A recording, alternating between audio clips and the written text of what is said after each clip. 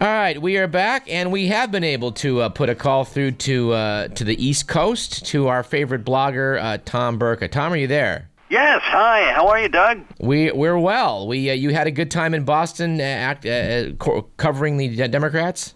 It was a great time. I mean, I don't know whether I covered them or they covered me, but we covered each other. I went to your website, tomburka.com, for opinions you should have, and I noticed that you sometimes I don't know where the jokes are, because like you said, this woman couldn't get into the past security because she had a Diet Coke. You really couldn't bring liquids in? You could not bring liquids in, and if you even brought like a bottle of bottled water in, they made you surrender it right there at the security thing. And actually, it was kind of disgusting because there was a table at security which was for all the discarded half-drunk drinks, like half coffees that had been there all day, with milk, a little, and it was, I guess they were afraid to touch them and dispose of them or something. Maybe they feared nitroglycerin. They had very, very serious security there. You noted in your blog that Miss Hope Campobello got her Diet Coke through metal detectors over the barbed wire and past Royal Canadian Mounties when a bunch of police dogs, carefully trained to detect soft drinks, sounded the alert. Have you ever heard of cadaver dogs? Yes. Okay. Well, these are, pop dogs. Do they really have sniffing dogs there? Yes, they did. As a matter of fact, man. It was crazy because we were coming out one night and there were, thousands of people in this very, very narrow corridor, and a truck pulls up, coming in, and a policeman gets out of the truck and he says, "All right, everybody, move back. I'm taking my dog out of the truck." And I said, Okay. He said, "You cannot bring a dog out here." He said, "Watch me." We got away as fast as we could. I don't think trouble was brewing. Yes. Wow. So it was interesting. Well, you noted in your blog that you and I presume this is also true, you set out to interview Congressman Carol McCarthy of New York, and instead they brought you Congressman John Lewis of Atlanta. He's a very nice man. It was actually a very odd moment because I was waiting for Carolyn McCarthy, who I assumed would be a woman. Caroline, okay. Yeah, I think it's Carolyn. Yeah. Carolyn, okay. And because I'm from New York, and I wanted to ask her some New Yorky questions. You would think. Yes, and they brought in, Mr. John Lewis, Congressman John Lewis, and his chief of staff came in, and they sat him down next to me. And, first of all, the space that we had to interview was actually behind the ticket windows of the Fleet Center. That was the space that they had set up. So, we're behind these ticket windows, and in comes Congressman Lewis, and he sits down, and I don't know who he's waiting for. And so I say, I actually naively asked the chief of staff, "Who is this?"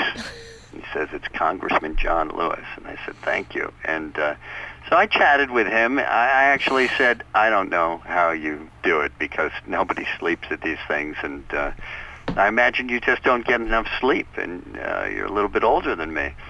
And he said, "Well, you catch up." And anyway, we had a conversation. And after about 5 minutes of this, he said to me, "So are you going to tape this or just take notes?" And I said, "Can you wait here for a minute, Congressman?" And ran to find somebody, and I said, "You brought me the wrong congressman." And they said, "We're very sorry." So there went all those New York questions. I thought of asking him the New York questions. Yeah. I thought it would be interesting, but I felt embarrassed. And Congressman John Lewis is black. Oh. And he... and Carolyn McCarthy is white? Carolyn McCarthy is white. Which does sort of, I have to admit, compound the identity error. But it helped me out because he really is actually quite a civil rights hero. He is he's from Atlanta. And while we were trying to figure out what congressman was where, some Southern, I don't know whether they're reporters or interns, were talking to him, and people apparently, because I witnessed it several times, have the experience of talking to him and bursting out into tears because they're so moved to meet him. Mm-hmm. So while a young lady was tearfully just talking with him, I went looking for, they said, "Oh, I'm sorry." You gave him the slip? Yeah, I gave him this. Well, yes, kind of. I did. I went and talked to this is the Democratic News Service that was trying to arrange these things. You left him in good hands with some fans, basically. Yes, exactly, Yeah. with All two right. fans. And actually it turned out that he was to be interviewed by Slate, who apparently had gotten lost on the way. And in the meantime, while they were looking for Carolyn McCarthy, they announced that they had instead brought Congresswoman Fitzpatrick. And I asked, I don't know whether it was kind of an Irish mix-up. I asked, well, where is Congresswoman Fitzpatrick from? And they said, we don't know. There are actually quite a number of Fitzpatricks in Congress, and we were unable to narrow it down. And then they came back and they said, she left. Wow. You can So see, that was my experience with interviewing the politicians. yeah, I can see why Will Rogers said he doesn't belong to any organized political party. He's a Democrat. There you go. There what- were people who said who'd complained about the kind of chaos at the convention, and I think that there would be chaos at any gathering of 35,000 people.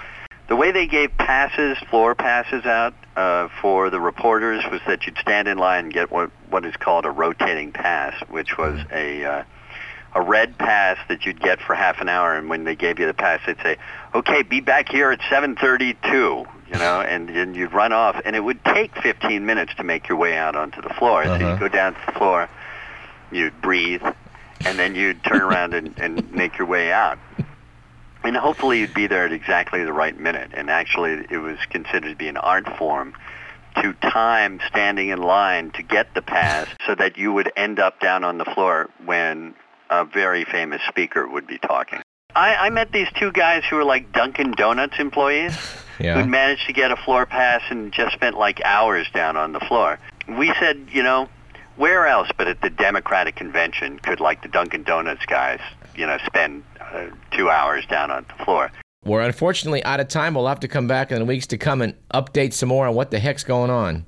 All right. Well, can't wait to be back. All right. Opinions You Should Have, or tomburka.com on the web and see what you're up to. Thanks a lot, Doug. All right.